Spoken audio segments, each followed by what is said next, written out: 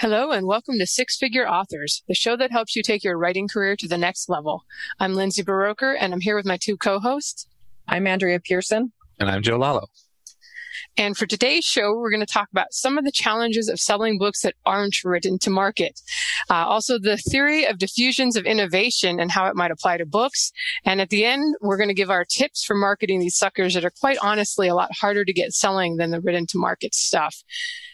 We at the very end, after all that good stuff, we're also going to finish up with some of your questions on this topic from the Six Figure Authors Facebook group. And you guys had a lot of questions on how to market books that aren't written to market. So we may actually be doing a part 2 episode. Actually, we are doing a part 2 episode because I've already put together the notes for it. So even more good stuff to look forward to.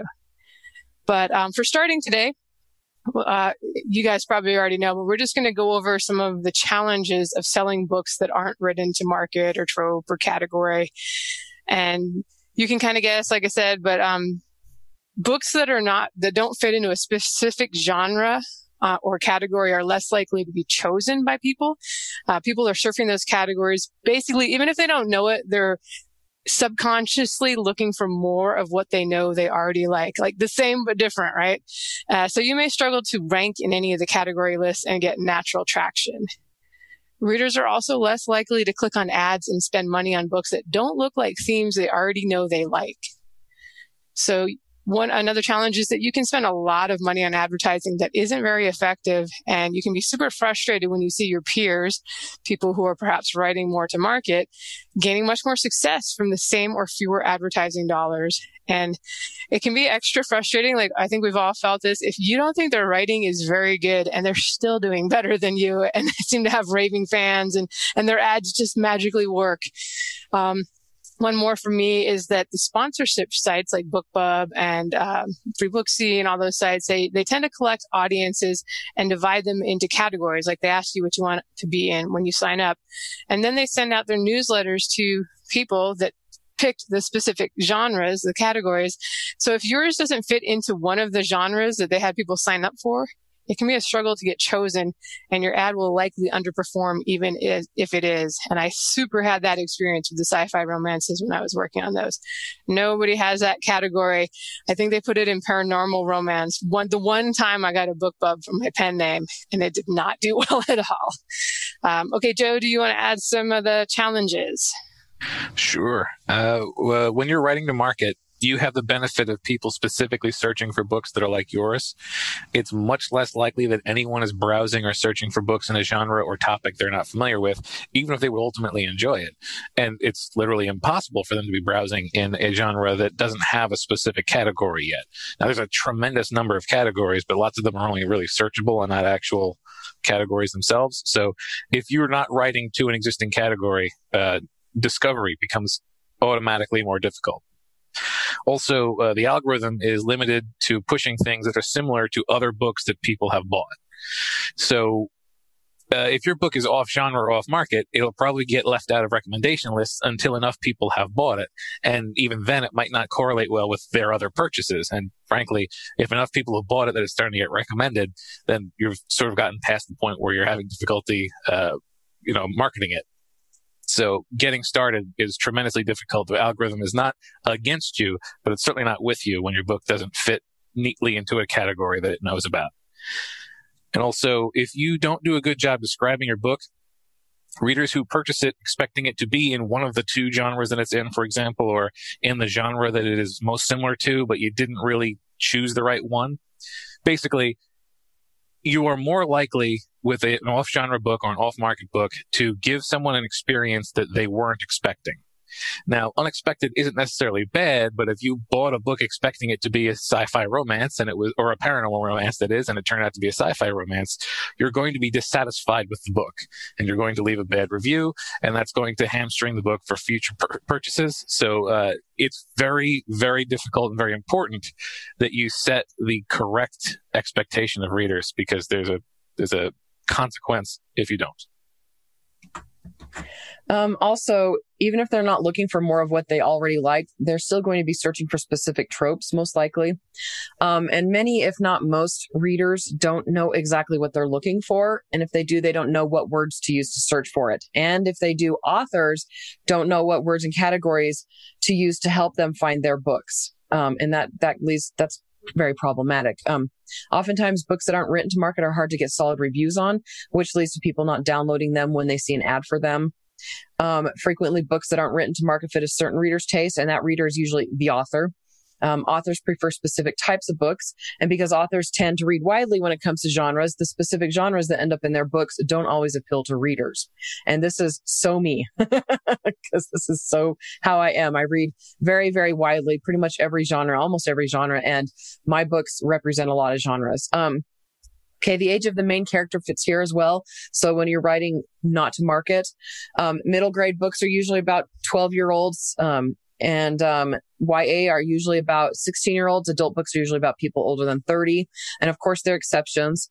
Every time I bring this up at a conference, people are like, yeah, but so someone usually argues with me, but this is what people usually follow, and not because it's based on traditional publishing, though maybe it is, chicken versus the egg, which came first, I don't know. But younger readers typically go for books about someone a couple years older than them, and teen readers typically read adult books, and adults typically read teen books. Not saying all adults do, but the readers of teen books are usually adults.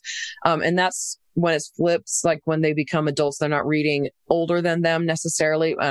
And studies aren't certain why this is the case, though many have speculated it's because adults are missing a simpler life, though I don't know why. I'm like, I don't miss the angst from high school.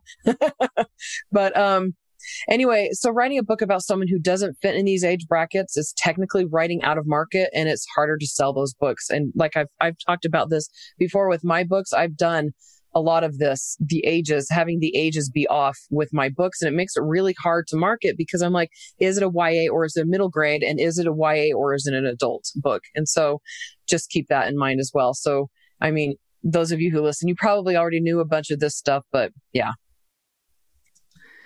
All right. So I was kind of poking around and listening to some business stuff, and I think there's a good YouTube speech. It's probably like 10 years old now, by Simon Sinek, and in it he talks about the theory of diffusion of innovation, which you have heard before, but maybe not by its proper name. It came from a 1962 book by Everett Rogers called Diffusion of Innovations, and it's a way to explain how new technology gradually gets adopted across the population.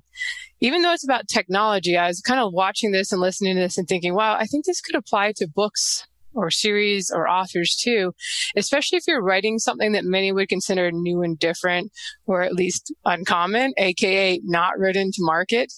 And I will put a link to, there's a big YouTube article explaining the concept in the show notes, but here's the basic explanation. With the opinions on how this might apply to the book world are mine.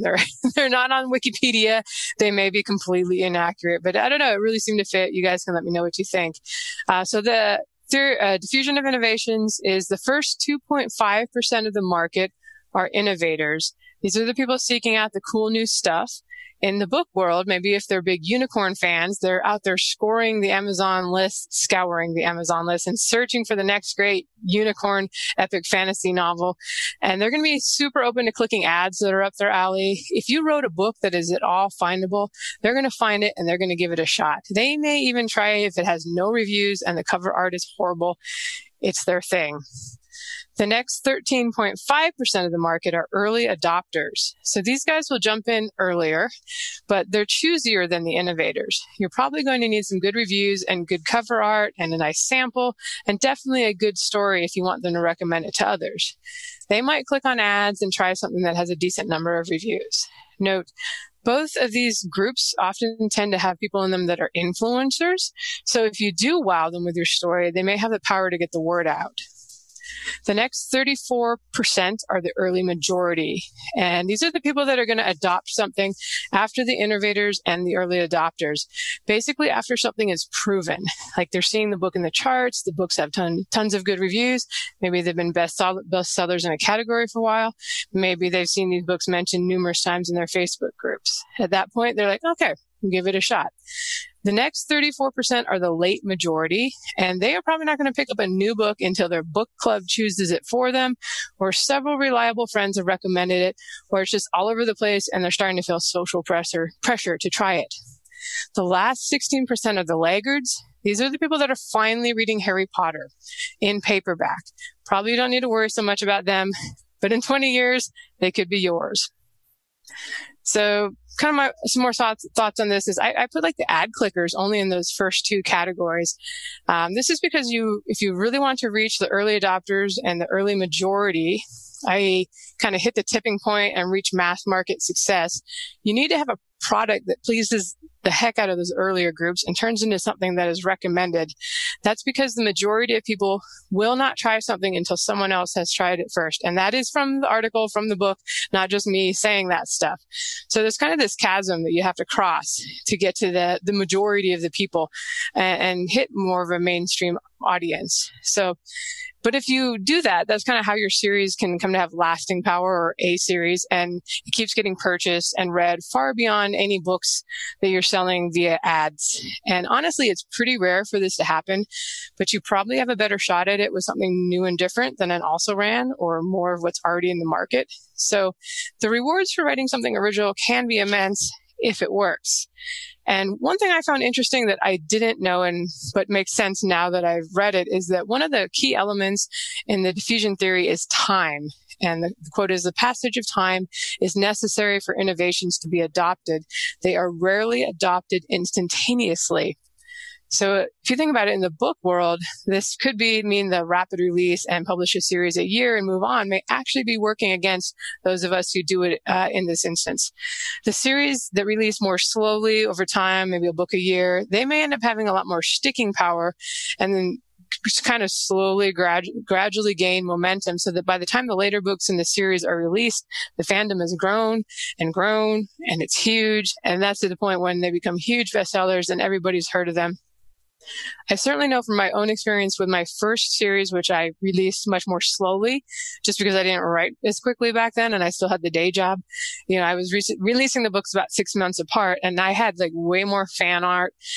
Somebody started a fan forum. I just got a lot more musings and speculation about what's going to happen next from the fans that now they're just kind of like, well, we'll see. There's a new book coming out next month. So it's not to say either way is bad, but it is possibly something to consider.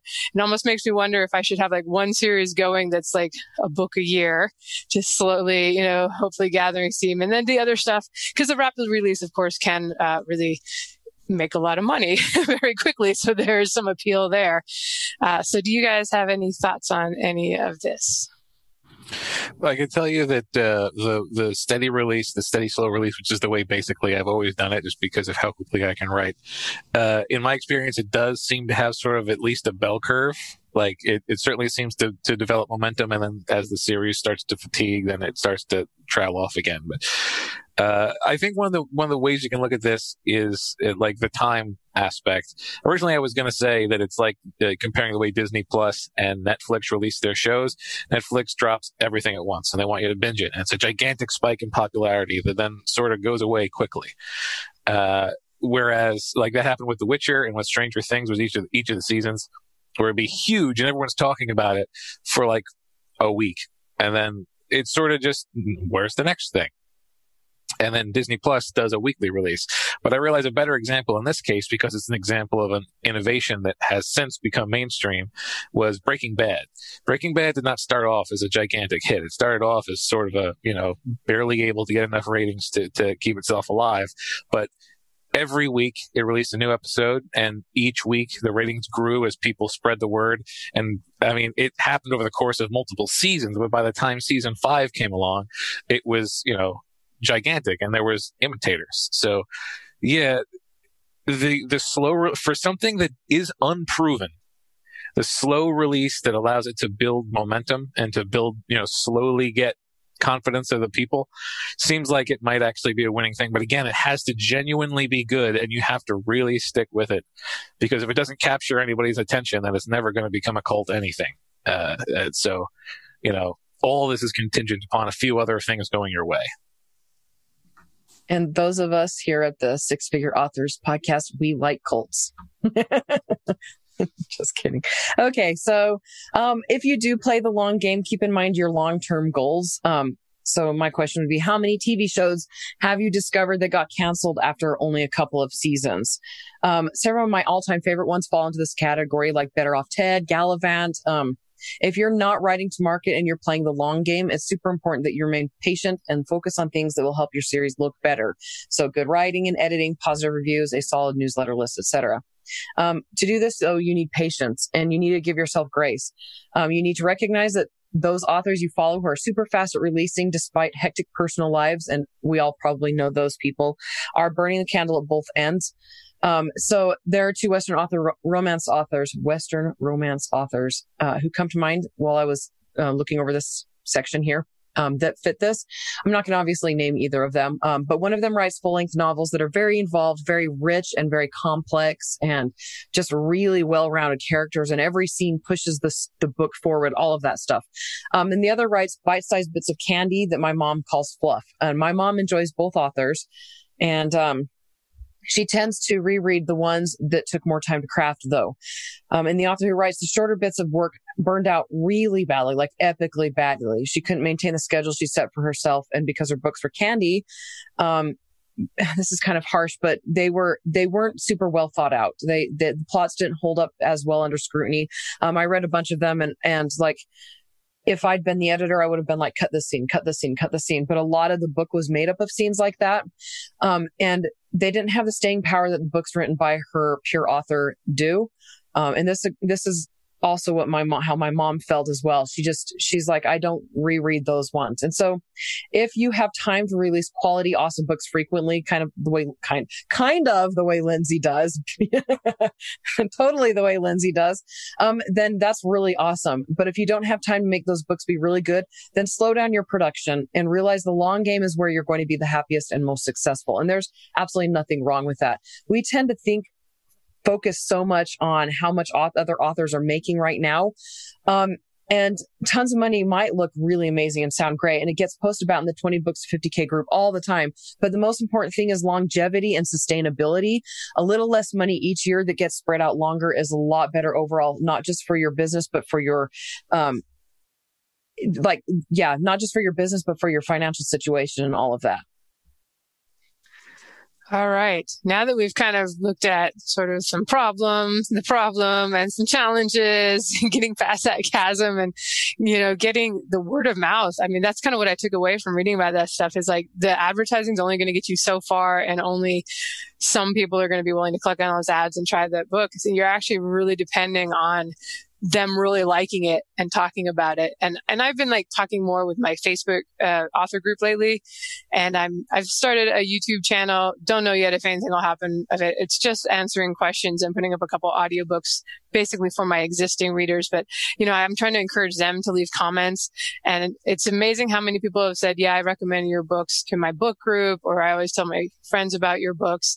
And we tend to almost not even think about that because we have no control over it other than we can try to write a good book that people want to recommend. But it does make me wonder how much, especially the backlist selling, is how much as a result, like the books I'm not actively advertising, of people recommending them. And it sure would be nice if you could know like where people come from, but we're definitely left guessing. We don't have a whole lot of data to work with. But so let's try to give you some actionable advice before we jump into the reader, listener questions, whatever you guys are, probably listeners. So here are some tips from all of us for selling these hard to categorize books. And I've talked about this a lot, but I really think it's a good idea to embrace the free loss leader. A book one is ideal, like a complete full novel, but at least consider an amazing tie-in short story or novella that you can make free and that will lead other people to check out your book series. And I think that authors get a little hung up on, this is going to be my reader magnet, and I'm going to force people to sign up for my email list to get my free book. Like, no, you do that later. You do something awesome that they want to sign up for your list after they've read your book and they enjoy it. I just put your free thing out there everywhere. Put it on Amazon, put it on Wattpad, put it anywhere you can, Barnes & Noble, all the stores, put it out in multiple formats if you can. So be willing to do that. It's sort of like, I've used this example before in talks, so apologies if you've heard of it, but Realize that only the really quirky innovators are going to go to Costco and buy dill pickle potato chips. That's why you have to put out the sample so that everyone who walks by and is even vaguely adventurous can try them with no risk to their pocketbook. If you are writing dill pickle potato chip fiction, you got to be willing to give away the free sample. And in the book world, readers really want to see that you can write a complete story. I think that some people say, well, I'll put out part 1, or I'll put out, like the first 3 chapters and have a cool cliffhanger, and then they'll have to go buy it.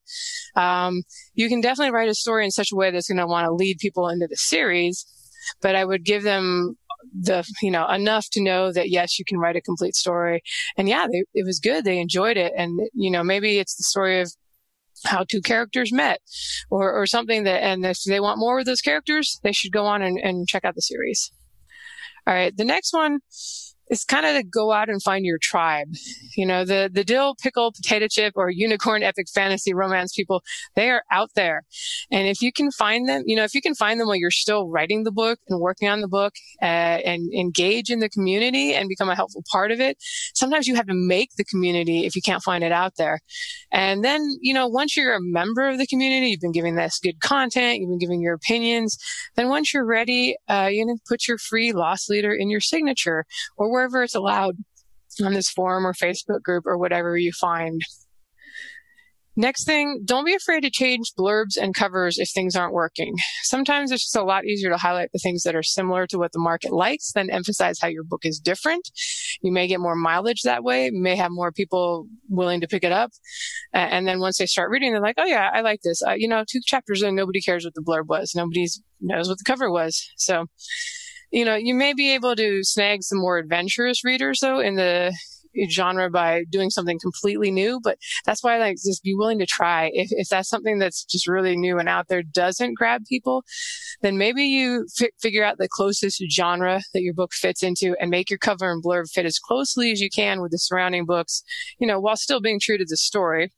But, the unicorn epic fantasy romance could go in epic fantasy or fantasy romance, and you might want to pick the one that's the best fit and try to make it fit in as much as you can. I've honestly had more success myself doing it that way than trying to be like, oh, I've written something special. This is my cover. I'm going to make it special. This is my blurb. You're going to see how special it is. Can you hear the sound of crickets in the background? As nobody cares about your specialness until they're, it's a proven thing. Okay, I will pass it to Joe to add a few more tips. All right. If the non-market book or series that you've got planned or that you've already written is a passion project, but you think you're capable of writing something to market as well, I would suggest consider making the non-market one, the off-market one, your second release. Things will be infinitely easier if you have even a small following already. It'll be so much easier if you have that when you put out the off-market thing, because then you'll have that seed of an original. Some of the people who read your first book will follow you to the second book.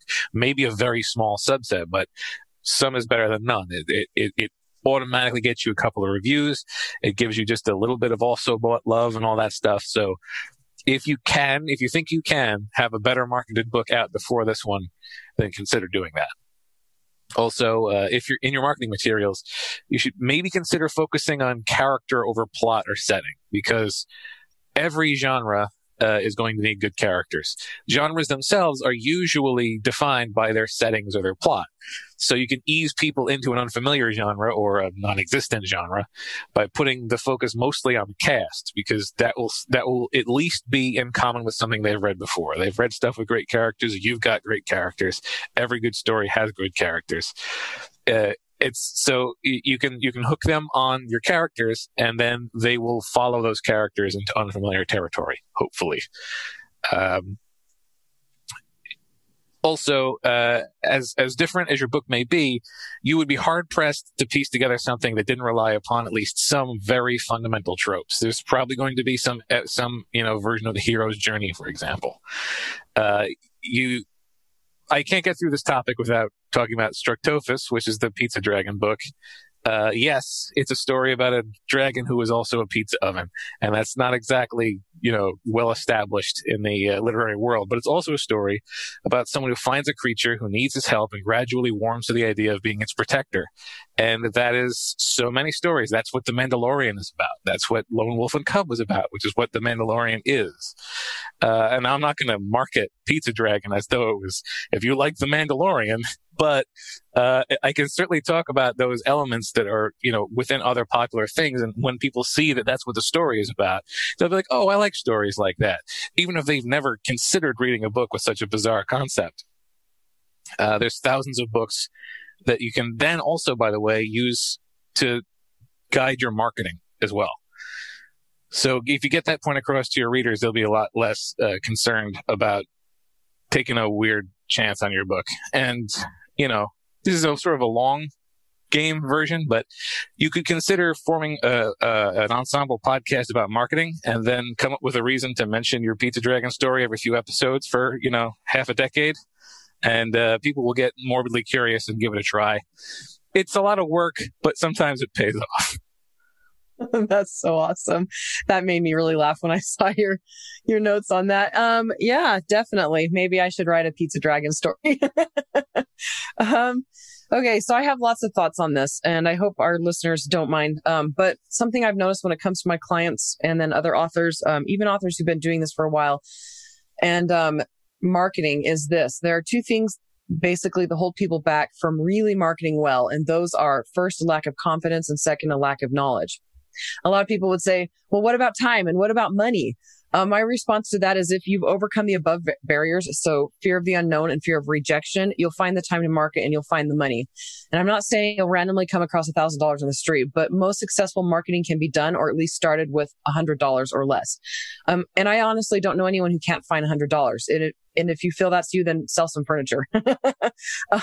Just do what you have to come up with a little bit of money.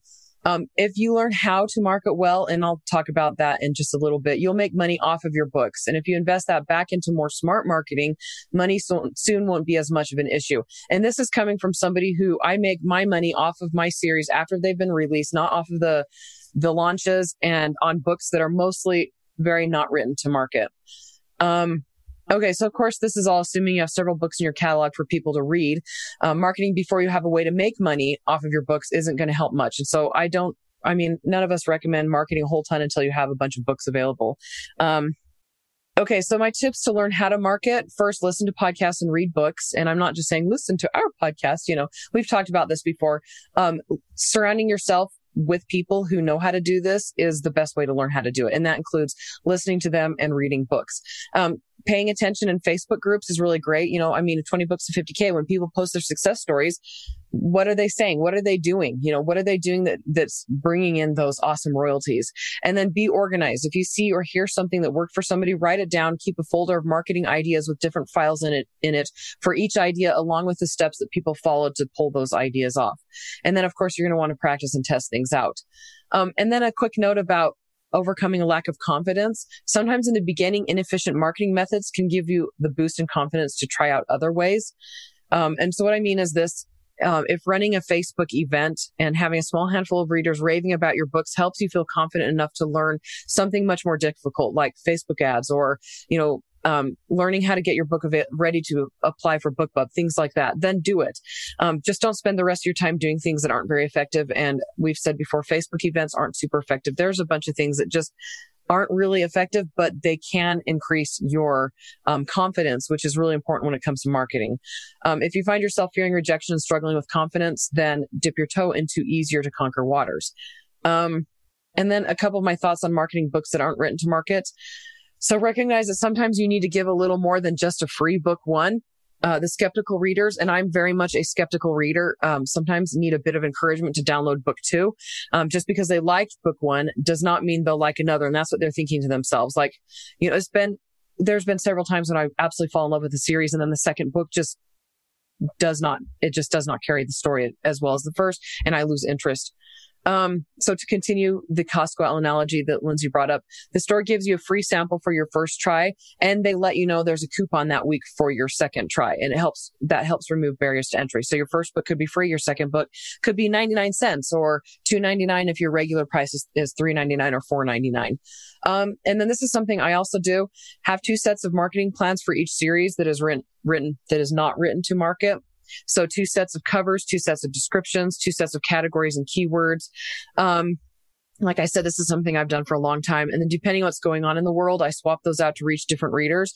So for example, my Mosaic Chronicles is not written to market, and I swapped it out to what's the word?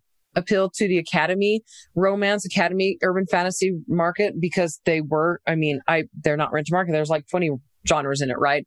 And academy is one of them. And that really worked for a while. And I just switched it back to the general contemporary fantasy.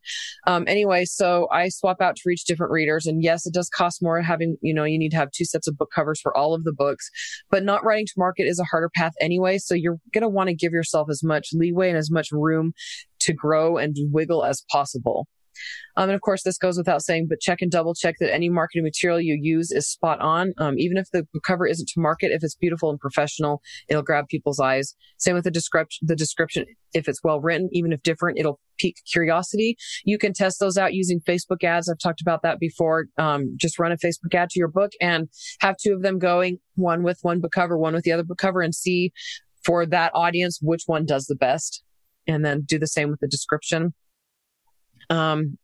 Focus on running regular promotions. Don't let a month go by where you aren't having your perma-free first in series or box set be in a promo on one of the bigger marketing sites. So like Robin Reed's Book Barbarian, ENT, Free Booksy, BookSense, those kinds of things.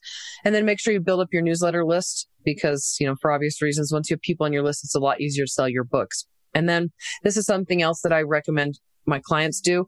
Tackle one aspect of marketing at a time. Pick the one thing that intrigues you the most or that you feel you're most capable of learning and focus on that until you've mastered it. And then brainstorm ways to get your freebie into readers' hands. You may need to concentrate on building your list through inorganic methods.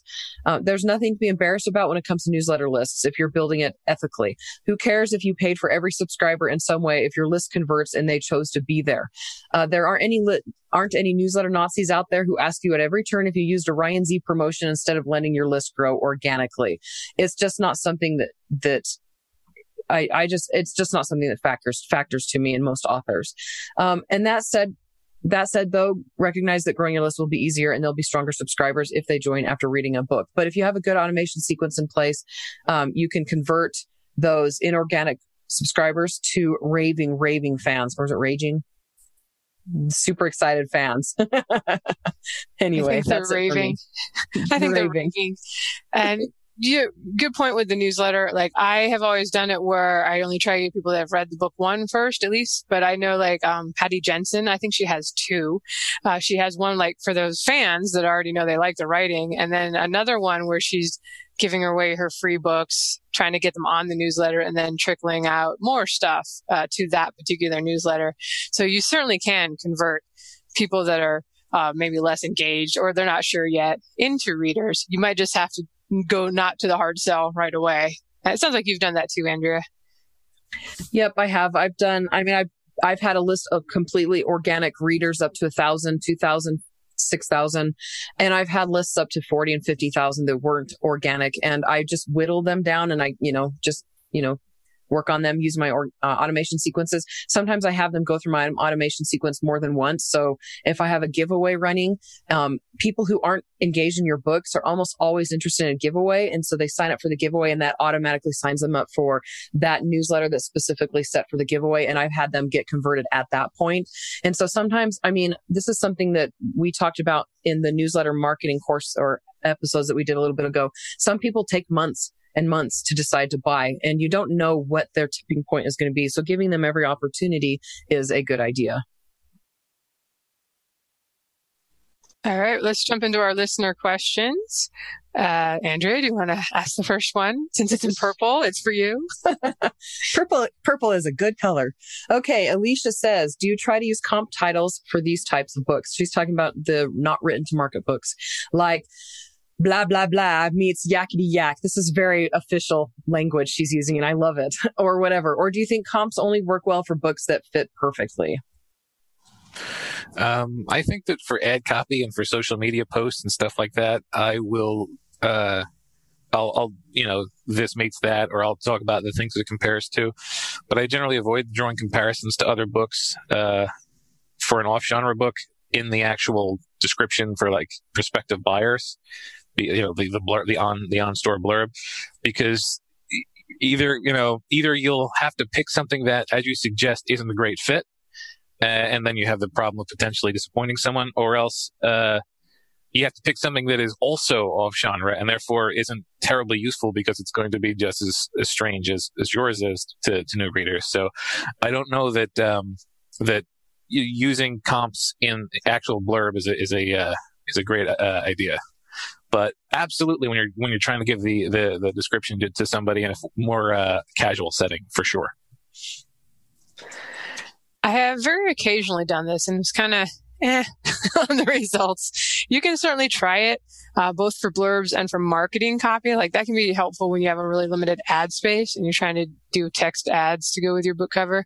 I think I tried it for my Star Kingdom series. I think I had Big Bang Theory meets Firefly or something like that, which to me was perfectly obvious geeks on adventures in space, but I cannot say that it particularly did well. And I actually used it in the ad copy along with other, I tried other ad copy like on Amazon ads, and, it didn't particularly perform well. So you can try it. There's no harm in trying, but I feel like this is usually recommended advice for your elevator pitch when you're trying to get an agent or a publisher or someone who's going to be really well versed with all the literature and movies in your genre. If you do it, make sure to do things that are super popular. Maybe books. Maybe movies or TV shows instead of books, just because more people are familiar with movies.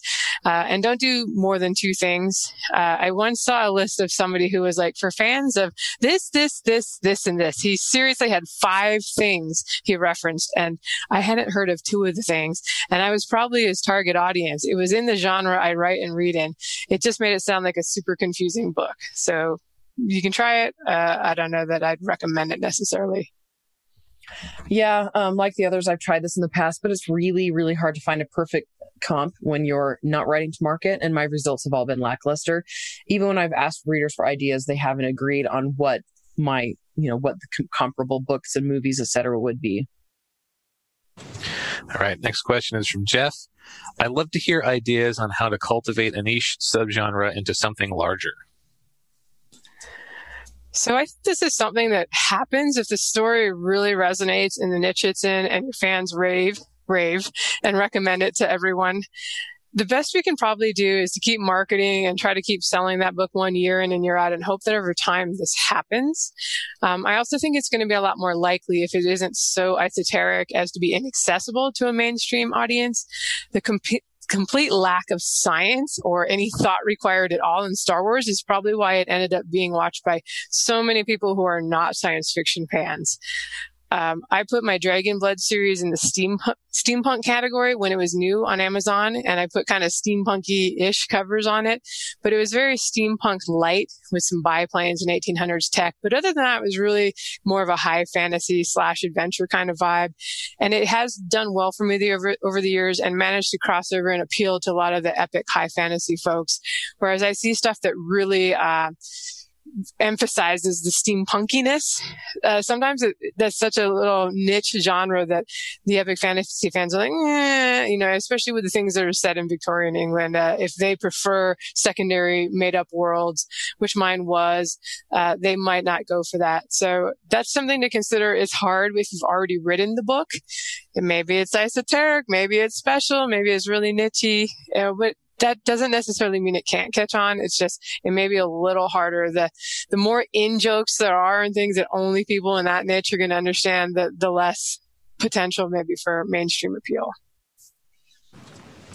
In my case, if you really want to grow a community, you're going to have to consider building one yourself. Even if you're only planting seeds.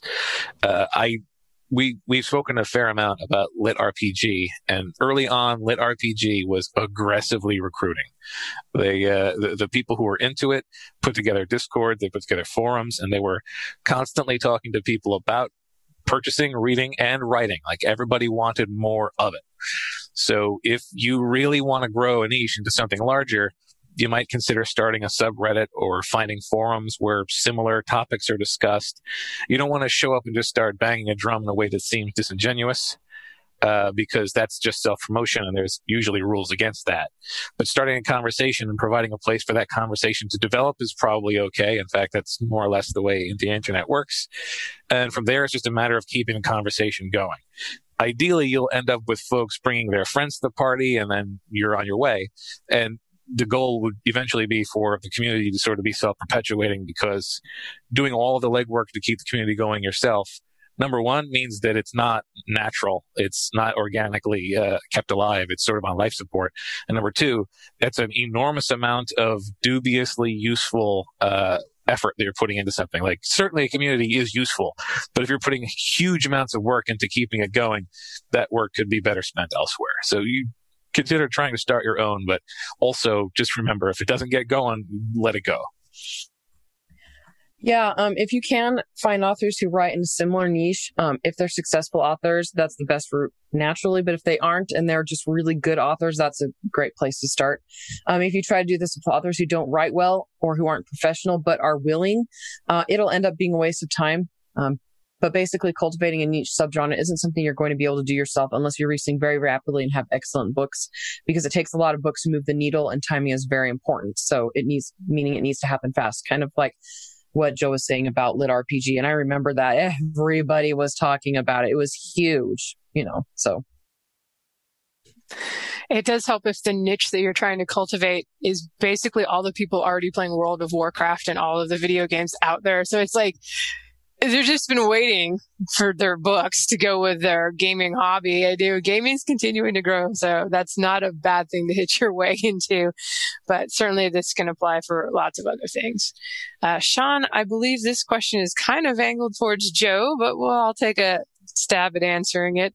Does it help to write short stories to be included in Pizza Dragon anthologies? All right. So there are 2 short stories associated with Pizza Dragon. And while technically both of them did end up in anthologies, neither of them were written for anthologies. The first was a free short that was released alongside the book as a newsletter perk. And it was mostly to help get my own fans to purchase what I knew was going to be a weird purchase. Also, it was a reader magnet and all that stuff. The second was a short follow-up that was actually voted into existence by patrons, because believe it or not, Pizza Dragon has developed a small following, and I let the inmates from the asylum, even though I know that it's not a financial win for me, I do like to satisfy people who have expectations of me. So periodically, I still feed the fandom that I've created for my lesser works. I've since released both of those stories in short story anthologies of my own, but that served virtually no marketing purpose. It was just an additional release this year. So again, if I was trying to create a market for Pizza Dragon, I might have tried to recruit people and to do an anthology, but really, I don't think that would be worth the effort. I think that, you'd be better off finding better, other topics to write in or other ways to push your marketing. So I've been in a few anthologies, and just to be clear, we're talking about short stories in collections with other authors of short stories, not like the multi-author book bundle box set that's like 20 complete novels or 8 complete novels, because those can be quite effective, but that's a little something different. So I feel that in short stories and anthologies, the amount of people who will read your story there and then go on and buy the book is pretty limited. I always felt like, honestly, I was kind of dragging my own fans to buy these anthologies because I had a new story they hadn't written in it.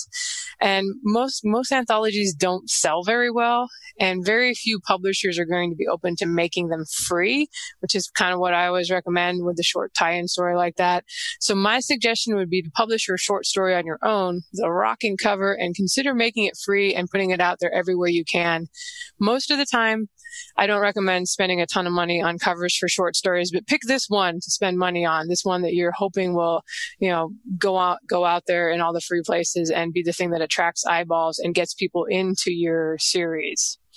And I'll pass that to Andrea. So there are two exceptions for anthologies that I've seen that have actually been that are successful or tend to be or can be or whatever.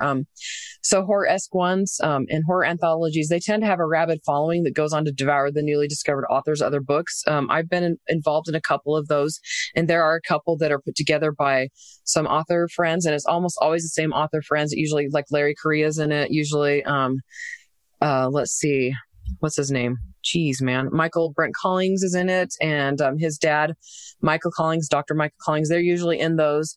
And so those ones have been really, really good. They've done really well. And then there's romance anthologies that I've seen that have done really well. I've personally found new authors reading both, and I've known a lot of authors who've been successful primarily off of their romance anthologies. So I have one author friend who puts together these anthologies, and she gets BookBubs on them almost every single time she puts one together. So that's really, really great. She's got that rapport with BookBub, so they know that the stories that she's picking are good. And then those authors do end up getting a lot of awesome stuff out of that. But to answer the question more directly, I've personally never been in a Pizza Dragon anthology. And I'm going to go ahead and ask the next question.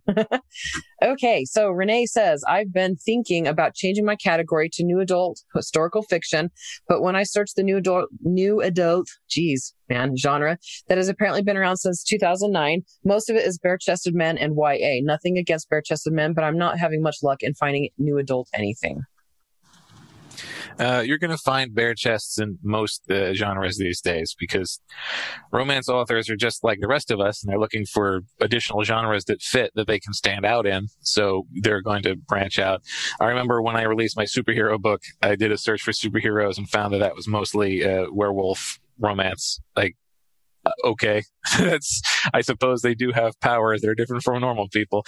So just be aware that this is not going to be an uncommon thing no matter what genre you're looking at. As for new adult, at least from my very limited perspective, it seems like the term new adult is one that publishers use much more commonly than readers. So the number of people searching or browsing that category might be more limited than you think it is. So, I mean, certainly do the move if you feel like it'll work. But I think it'll be sort of lateral in terms of marketing potential. Right. I would say you could try putting it in there if you have extra genres, but I think most of your readers are going to find you via the historical fiction categories. I feel like historical fiction is kind of like fantasy and sci-fi, where you're either a fan of it and you're looking for books like that, or you're not interested in reading it. You're like, nope, not my thing. So I don't think people browsing new adult are going to be like, ooh, let's check out this 1700s colonial America story. This looks like fun. So, and I'm not sure how much that term new adult has seeped into the lingo for other genres. You could try doing 2 different blurbs, running them, wait a couple weeks, test it, run some ads to it, and kind of compare the results, an A/B split test, if you will, to see if new adult is useful as a selling point in the blurb and then the keywords. You could also throw it on the cover of the book. Totally up to you. You never know till you'll try. Like I said, I think it's kind of in contemporary romance more so, but like I said, you never know. Give it a shot. Yeah. So new adult is synonymous with bare-chested men. The reason new adult exists is for younger characters, so 18 and older, to have fun with bare-chested men. I'd avoid putting something into new adult if you don't have bare-chested events in the book. I can't even say that without smiling. And that's seriously why the term new adult came about, was so that they could have slightly younger characters having sex in the book and get away with it better. And it was not just a little bit, but a lot. So maybe in the future, new adult will leak into other genres, but for now it hasn't. So if your books don't have lots of excitingness in them in that area, then I personally wouldn't put my books in there. All right. Our next question is from Daryl. I have my book, Jane Austen versus Dracula, that a lot of people assume is romance. It's more horror, action, and adventure. How do you market a book that isn't easy to classify? Who do you market to when it's not easy to define your target audience? And if you write a book that isn't to market and doesn't hit the tropes, it doesn't mean it's a bad book. It just doesn't fit the categories. Should indie authors turn to trad publishers in those circumstances because they get bigger pockets and will be able to more effectively promote the novel? All right, Jane Austen versus Dracula and other questions. So I have a few thoughts here. First off is if people are mistaking what it is from your Jane Austen versus Dracula blurb, it may be worth rethinking if those are the best comparisons you can make. Would something else be less ambiguous than Jane Austen? I know she's not really a romance author, but I feel like she gets lumped in with romance a lot. And probably people have a lot of preconceptions about that. So that could be why blurb readers are getting that vibe. So who do you market to when it's not easy to define your target audience? I think this is where you got to do like the market research and really kind of figure out who your target audience is, even if it can be a bit of a guess in the beginning. But if people have emailed you and let you know about themselves, you start to get the vibe of who they are. Often they tell you like, I'm this age and I like your books, even though I'm this age. Or I feel like really young readers, I mentioned this before, really young readers and older readers are the ones who identify themselves by age. But you can kind of get the vibe too from other people. And so I realized I usually get kind of the mid 30s, 40 and up people who like fantasy, and fewer of the YA, and definitely fewer of those new adult readers. Just kidding. Not really. So, and that, it should be obvious since that's kind of my age, but, sometimes older folks write young adult. It doesn't necessarily mean anything, but that seems to be who's drawn to my stuff. And so I really have a firm image in my mind now of who that target audience is. And I might go ahead and target 18 and up when I'm doing my Facebook ads. But if I really want to dial in, I'm probably going to go 30 to 65 or whatever, 65 and up. It can be hard to know this stuff if you're not selling many copies, but what you can do at the end of the book is invite people to email you if they finished it and just say, hey, let me know what other books you like. And right away, if you get a few people doing that, you kind of oh, this reader also liked these books by this author. So maybe that is somebody I should be targeting with my ads. And you can also see what other authors show up in your Also Bots at Amazon. This is the whole event, coming of Amazon advertising has made this a lot less authentic, at least for bigger selling authors, because they tend to get targeted by a lot of people, and therefore other authors that are targeting them start to show up in the Also Bots. But if you're not selling that much yet, probably nobody's really targeting you. So you may have some pretty good comps there in your Also Bots. The last thing would be just to try running your ads to different demographics on Facebook and figure out which ones convert best. Do 3 ads that are all the same copy and just run them to different age targets or different, male, female, different income levels, whatever you want to break it up by. Facebook is one of the few, if not the only place where you can actually do that. So that's kind of handy. Last part of your question was, should indies turn to trad if it's hard to market? So it's probably going to be just as hard for them to market. And unless you get a big advance, they probably won't bother throwing much money behind it. And then you're stuck. If you do get a deal with their pricing and not being able to try things like free runs, and things like that. So, you can give it a shot. But another thing is if it's already published, they're not going to want it. If it's published and it didn't do tremendously well, they're not going to be interested.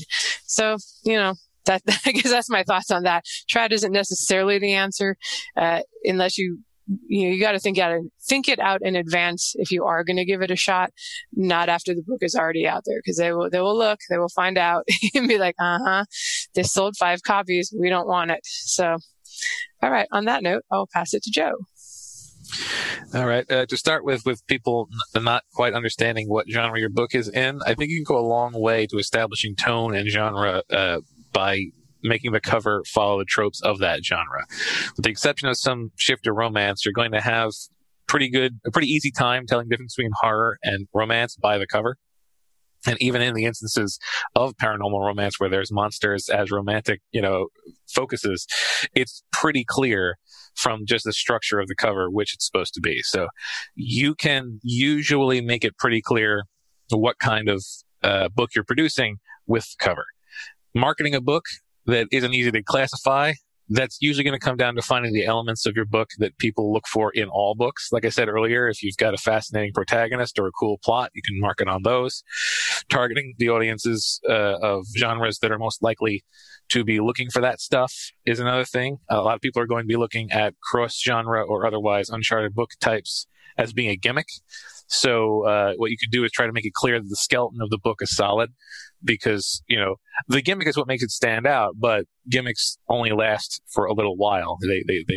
They outlive their welcome. So you have to get your point across, not just in the book, but in the blurb and marketing material, that there's good stuff in here. It's not just, you know, an oddball. And when it comes to finding your target audience, I would recommend starting with yourself. Presumably you wrote this book because it's the kind of story you would like. And, you know, your readers are going to be the kind of people that taste similar to you as a result. So did this story have an inspiration? Did it have multiple inspirations? Perhaps Jane Austen and Dracula? Well, then target people who are fans of that stuff. But also, you know, if you can find a way to find the ones who are maybe fans of that stuff and other things, there'll be a fair amount of experimentation. You're going to have to keep close tabs on which targeting is working best, but there's lots of little angles and you can come in from to find people who are interested in your books. And when it comes to trad, I'm a little biased because of my less than stellar history with traditional publishing, but I think that the effort that goes into getting a trad deal is going to be much better served learning to craft better and market better on your own. It's not easy to get a trad contract, and if you're already going to be doing something difficult, if you're doing something difficult for yourself and reaping all of the benefits, I think it's going to be better overall. So my question is your book along the lines of Pride and Prejudice and Zombies? Because if it's even remotely like that, I would study what they did with those books and see if you can replicate it. And then also recognize that ship may have sailed already. Jane Austen-esque rewrites, including the horror ones, were really popular 5 years ago, but I almost never hear anyone talking about them anymore. That said, trends tend to come back. So if your book is like P and Z's, target them with your ads. And if or when it comes back around, you'll be in a good place. All right. Well, we are coming up on the hour, and that was actually the last question that I put in the document for this week. So we will be having a part 2, not next week because we have a guest, but the week after that, answering more of your questions on how to sell books that are not written to market, which is interesting. That was a very popular topic in the Facebook group, which leads me to believe most of us don't write to market, especially not with your first series. I think Andrea, and we were talking about this before the show or on the Twitter chat or something. Most authors just write the book that they want to write. You don't even think about marketing until later. And that's probably good. You should write the thing you're most passionate about first and then figure it out. But there's always hope. And yay, if it doesn't work out as well as you want it, you know what you know now, and you can try something more to market later, or just try again, knowing what you've learned from the first book or series. On that note, we will head off for the day or the night, whatever time it is when you're listening to this. Thank you for listening to the show as always. And thank you to Joshua Pearson for producing it. You can find the show notes. I'll link to that Wikipedia article, or you can just look up Diffusion of Innovations at sixfigureauthors.com with the number 6. And we are still doing the Facebook group, Six Figure Authors on Facebook. Thanks, everyone. Have a great week. See ya. So long, everybody.